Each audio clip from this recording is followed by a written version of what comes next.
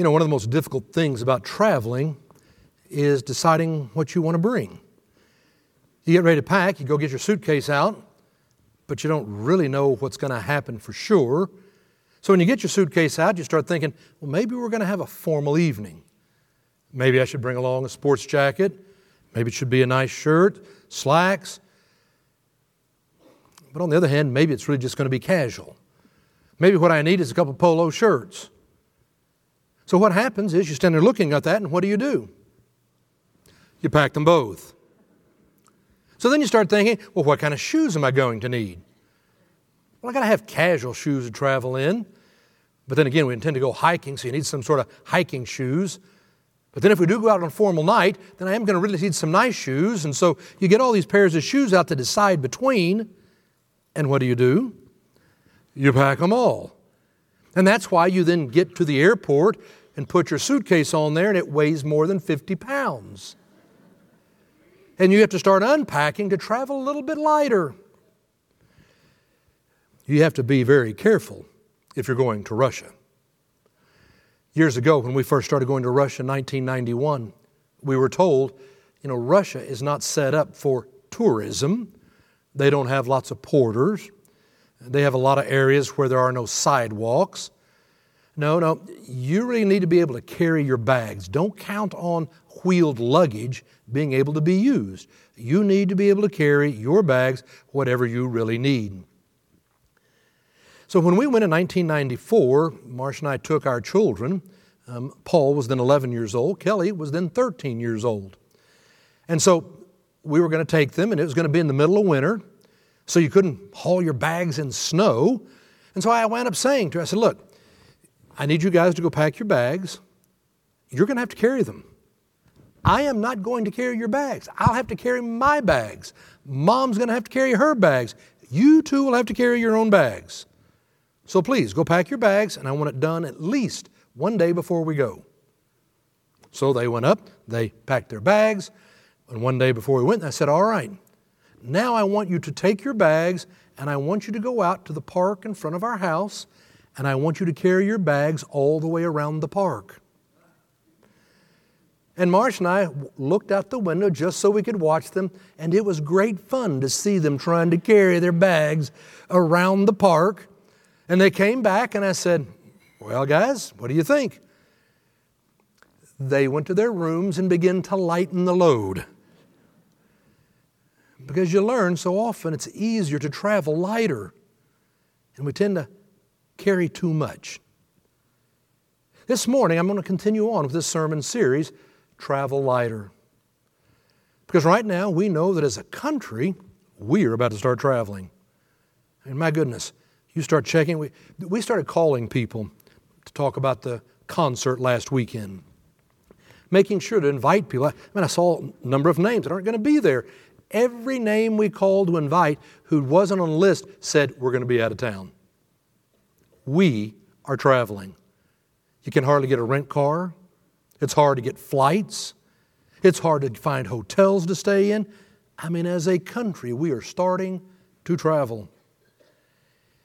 And so it's important for us to stop and think about this for a moment as we move back into life. How are we going to travel? What are we going to take with us?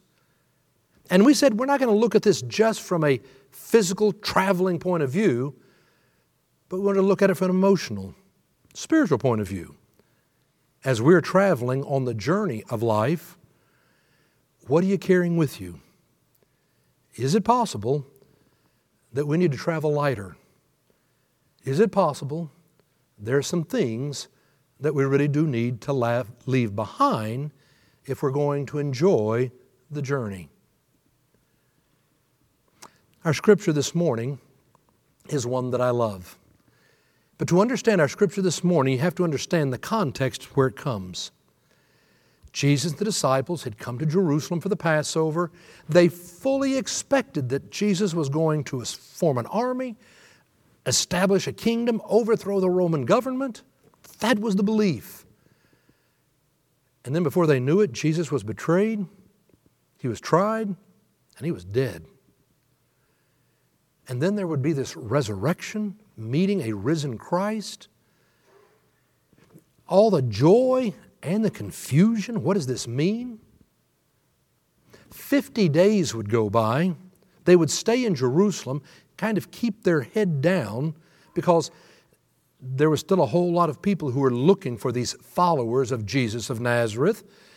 And so they stayed in Jerusalem, and really that was a great thing. It was a time of grief, a time for beginning to adjust, to understand what happened and how your world has changed.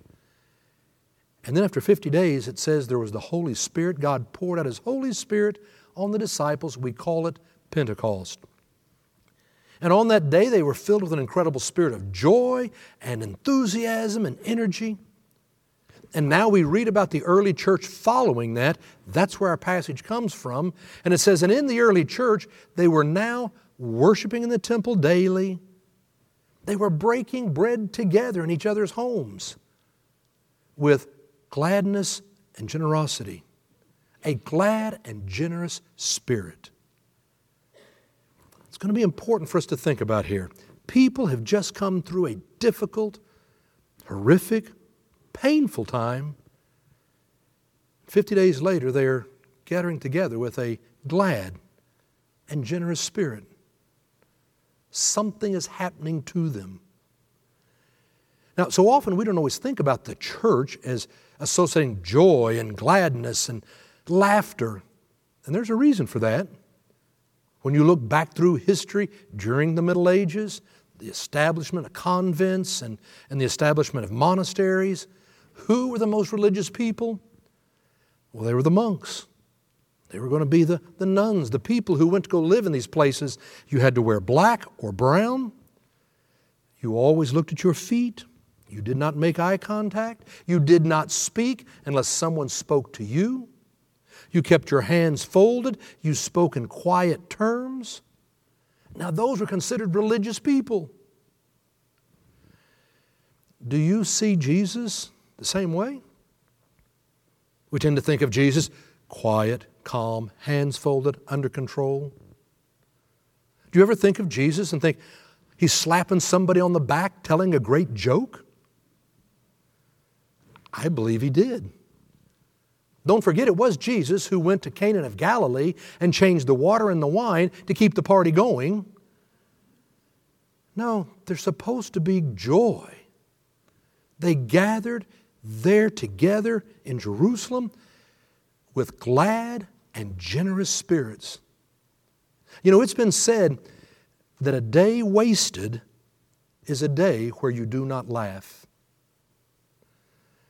It's because of the gift of God's Holy Spirit and what that can do in our lives that you and I can be the people who laugh, who know joy. We can learn to travel lighter. It's what I want us to think about this morning, and I really just want to share with you two ideas from our Scripture. First of all, I believe what happened in the early church was they made the decision that they were not going to stay bitter, but they wanted to get better. They had every reason to be bitter. One of their own had betrayed them. Judas, he was one of the 12. He started bringing the whole thing to an end. And then there were their own religious authorities, the Sanhedrin. They were out to get Jesus. They were jealous. It was political. And then there was the Romans. Pilate even said, he is innocent, and then crucified Him anyway. They had every reason to be bitter. And yet they would make the decision to let that go. To make the decision to let it go and decide we want to get better. And through the power of God's grace and the resurrection, continue to live, to embrace life and to love. Worshiping in the temple, loving God. Breaking bread together in people's homes, loving others, with a glad and generous spirit. You and I both know, as long as we're alive, there will be people who treat us unfairly. There will be things that happen to us that are unfair. And it is so easy to grow bitter. Do you want to be bitter? Do you want to get better? Last week we had our friends from New York come here to Oklahoma City, and it was such a thrill to be able to meet these new people. I mean, they were phenomenally talented. If you were here at the concert, you know they were amazing. But they were also just really nice people. It was fun getting to be with Tamar Green.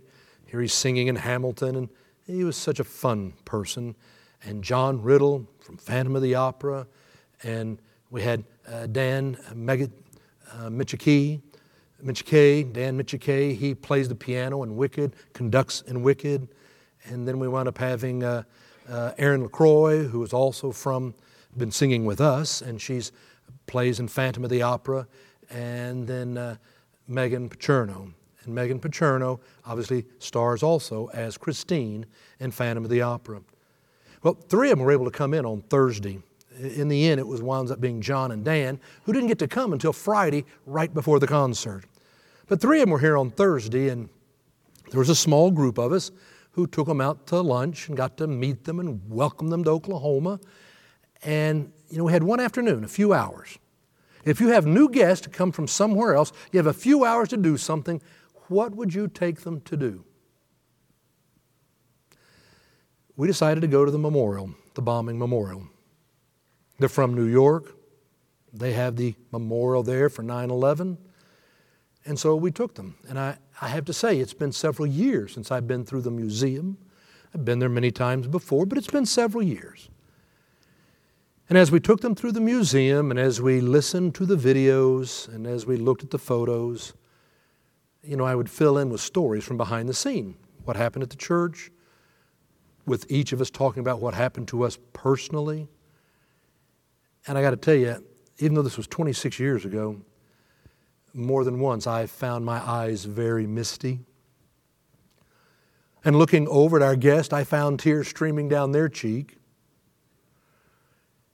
We wandered through the museum, and then we went outside, and I was explaining the survivor tree, explaining 9/11, 9/03, capturing that moment, understanding the black hole, the granite, the reflecting pond.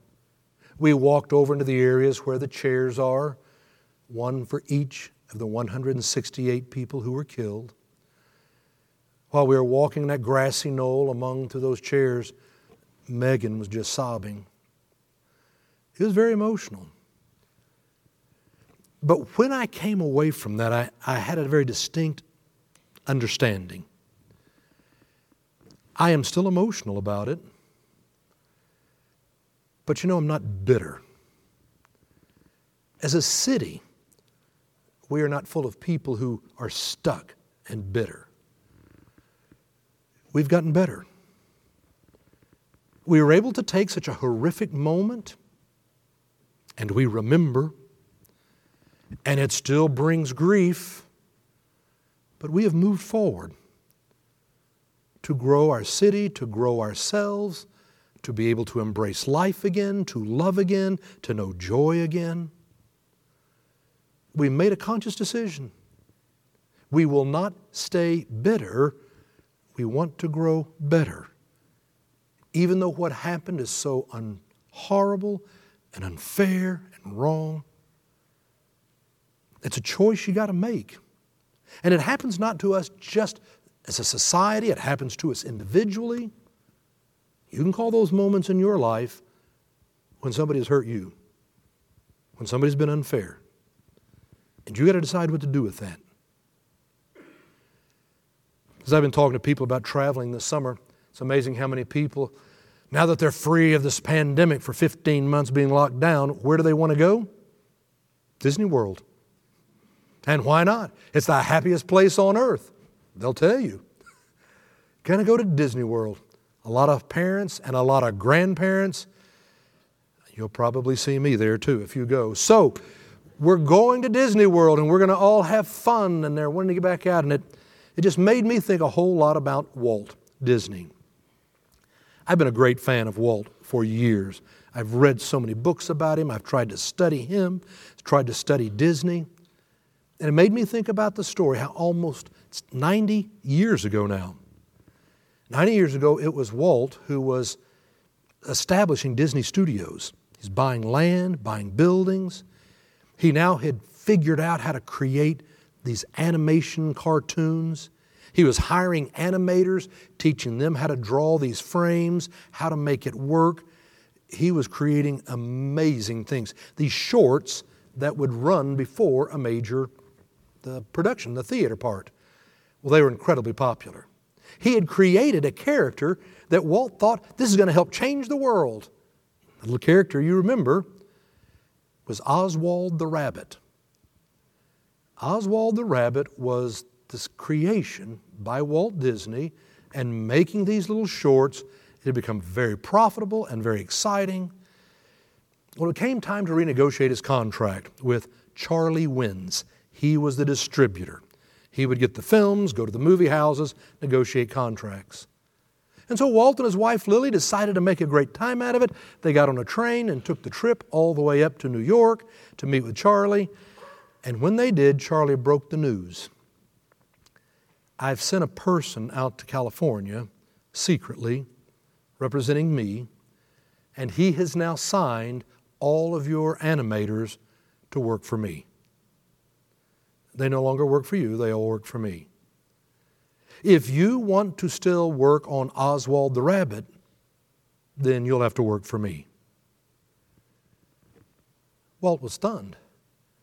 He went to Universal Productions, who was also a part of helping to make these, and said, we're going to have to stand up to Charlie and what's happening. And Universal said, well, actually the way the contracts are written, you don't own Oswald the Rabbit, we do. And since he has all of your animators, we're going to work with him and not you. We have the telegram that Walt sent his brother Roy back in California. He said, Dear Roy, Charlie is determined to get absolute control of everything and will do everything in his power to gain his end. But unknown to him, we have a stronger power on our side. Don't worry. I really do feel that everything will turn out all right. We're going to live with integrity.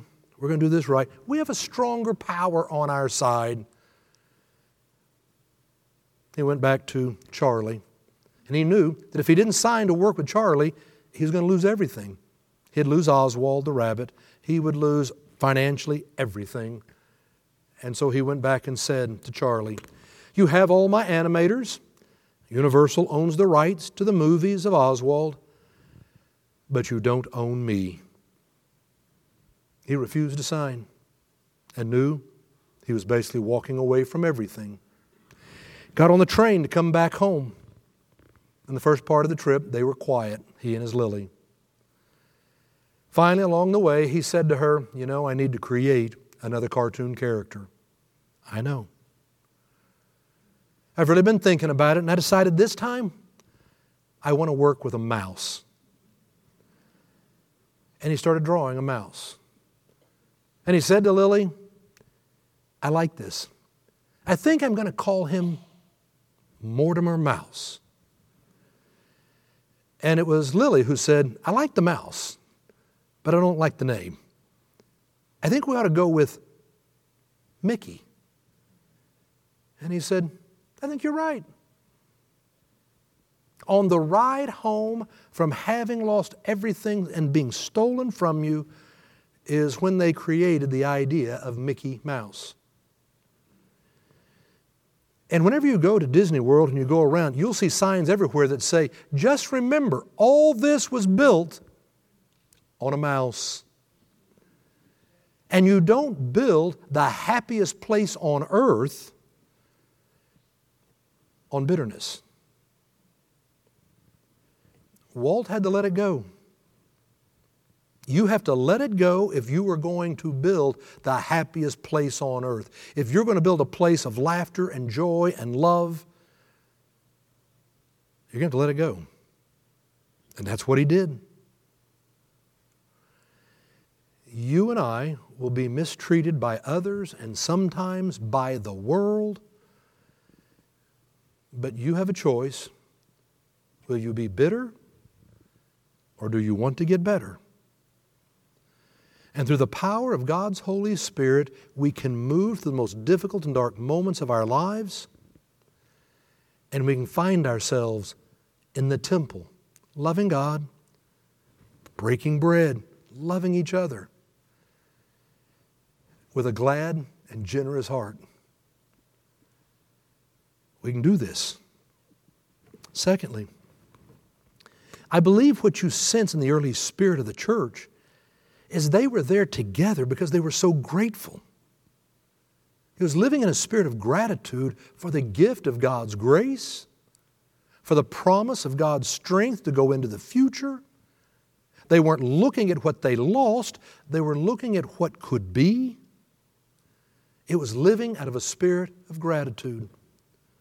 There is nothing that will destroy bitterness quicker than being grateful. I mean, you think about it.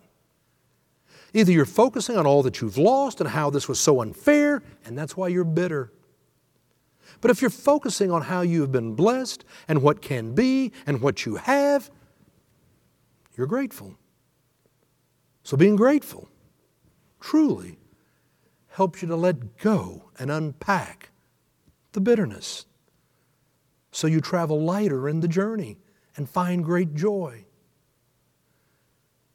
To stop and remember to give thanks for those who have blessed you and how you got here. Having time to visit with all of our different guests this last week, they all had wonderful stories. And I'm going to be telling you stories about their life as the weeks roll on by. But I wanted to tell you about Megan Pacherno. You know, Megan stands about 5'2" or so. She plays that part of Christine Day in Phantom of the Opera, and she has a voice that is just unbelievable. Well, we were talking about how did you get there? How did you come to Broadway? And she was telling me how back in 2015 she was getting out of Manhattan School of Music. And her background really was being opera. That's what she's trained as, is to sing opera. And she had started singing opera in Canada and Lincoln Center, Carnegie Hall, was singing in Europe.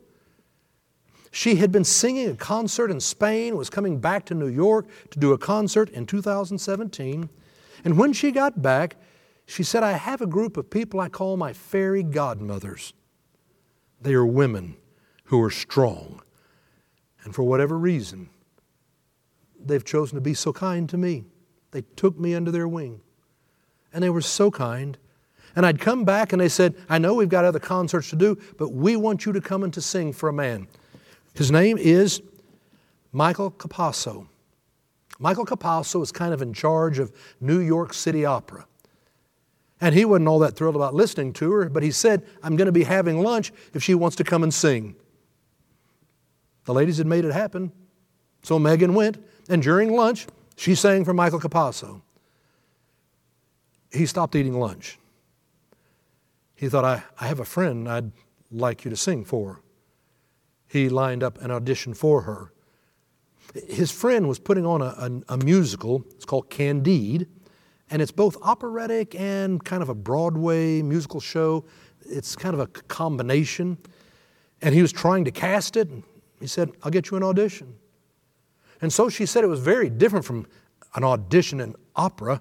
There's always one of you. It's very quiet. People will be there. You sing. Broadway musical, there's 15 people there to sing, and a table, people lined up. It's very chaotic. So she came in and she sang. She got back home, was telling some of her friends, I had an audition today. I was singing for Candide, and it was in front of a man, and his name was Hal. Hal. They said, Hal Prince?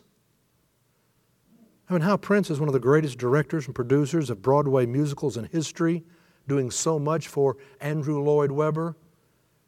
Yes, it was in front of Hal Prince. And he listened and he was blown away. He called her back in and said, I want to give you the lead in Candide.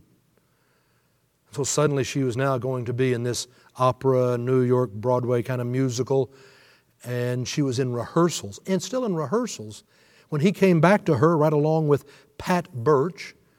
And they said, I know we're in rehearsals, but they're going to soon bring Love Never Dies, which is the sequel to Phantom of the Opera. It's going to be the original presentation and an America tour. We want you to have the part of Christine. kind of carrying over from Christine on Phantom of the Opera. She said, I think that sounds exciting. He said, well, I need you to sing for one other friend of mine. Okay. His name was Andrew. She said, they gave me a stack of music about this high and for 2 days and said, could you learn all of that? Certainly. She worked on it. She came in. The first song she stood up and started singing in front of Andrew Lloyd Webber. Before the song was over, he had jumped up out of his seat and was shouting things of encouragement and said, you have the part. So now she was going to wind up being Christine in Love Never Dies. But then they were going to start having a third world tour of Phantom, literally around the world. And they said, we're going to transition you to that Christine.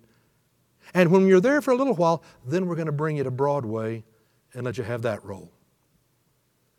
Now, we're talking a couple of years. I mean, it just started happening so fast from all these people. On October the 16th, 2019, she said that was my Broadway debut. And I came out and we're performing the role. She said, I wish I could tell you what that night was like. But there were so many emotions, I don't remember. She said, I really don't remember anything about the night until the curtain call. And when we finally got through with the show and they lifted the curtain and then brought it back down, they're going to lift it up for us to come out and take a bow. I remember they lifted it and everyone was taking a bow, and she said, I was jumping up and down. She said, I was so excited, and then I realized, oh no, I'm supposed to be taking a bow. But what she said was, when I started taking the bow, all I could think about was my fairy godmothers who had me come and sing in front of Michael. And just a month before this opened, Hal Prince had died. And all I could think about was Hal and Pat. And I thought of all these people who owed me nothing and were so kind. I wanted to take a bow for them. I was so grateful for them. And she said, as time has gone on and we've learned about putting on these Broadway productions, you know, I've become so grateful for all the people out front, the people who are taking the tickets, the ushers, the people behind the scenes, the stagehands that you will never see. None of it would happen without all of them. So every time I take a bow, I think about all of us and taking a bow for them.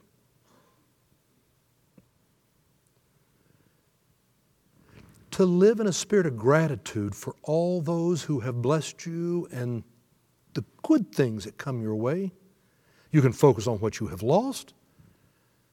You can focus on what you have, how you have been blessed, where life might be.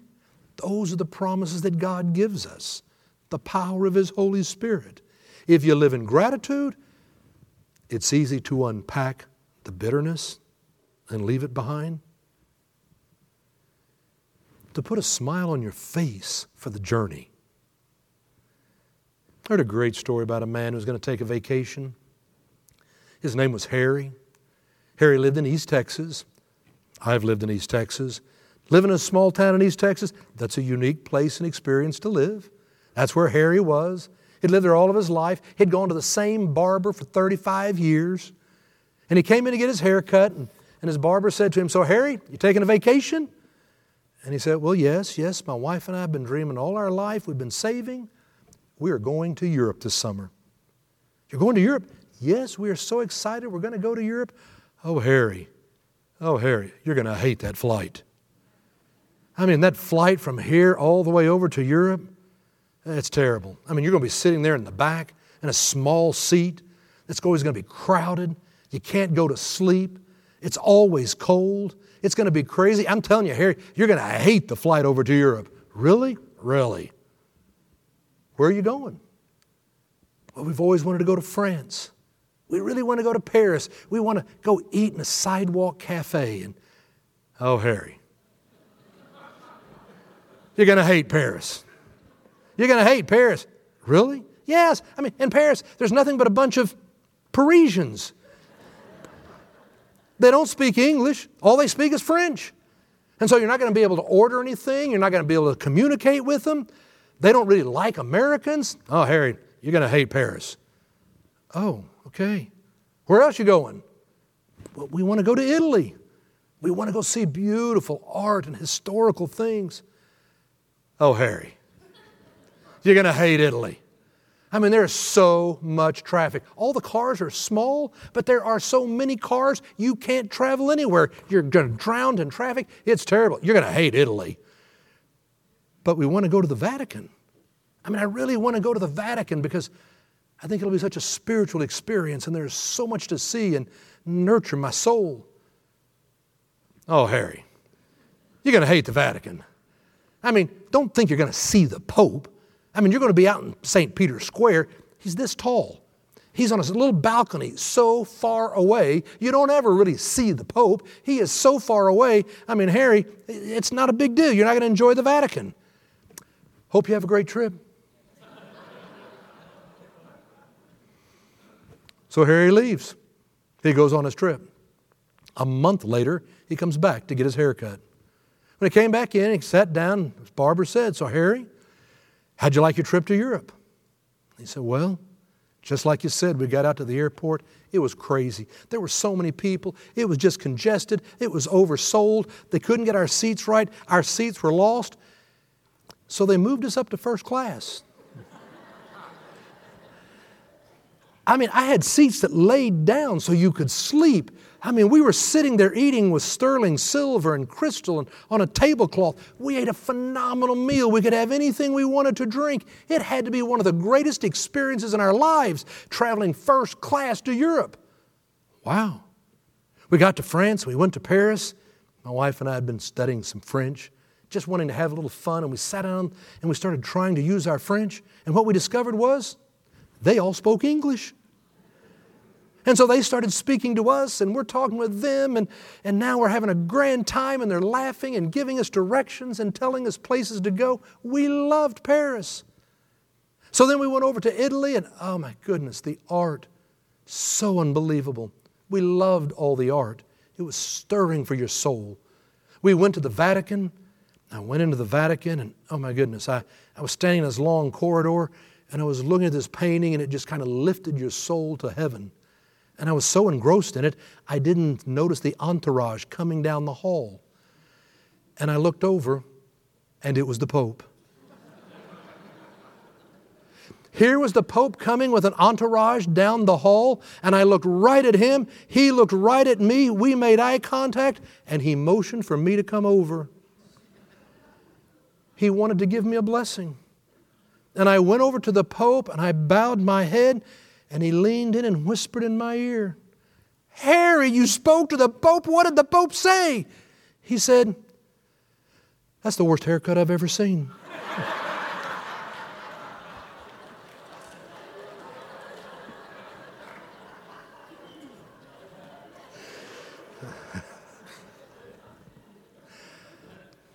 A day without laughter is a wasted day.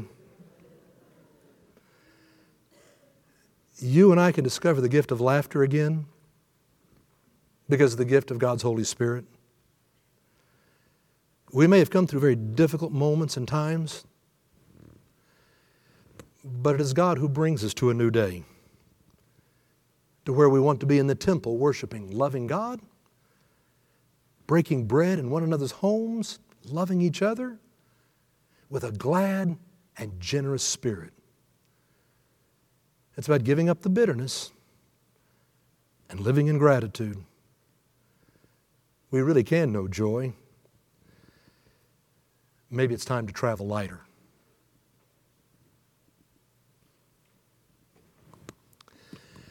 It's in the name of the Father, and the Son, and the Holy Spirit. Amen. Let each of us lift up our own silent prayer.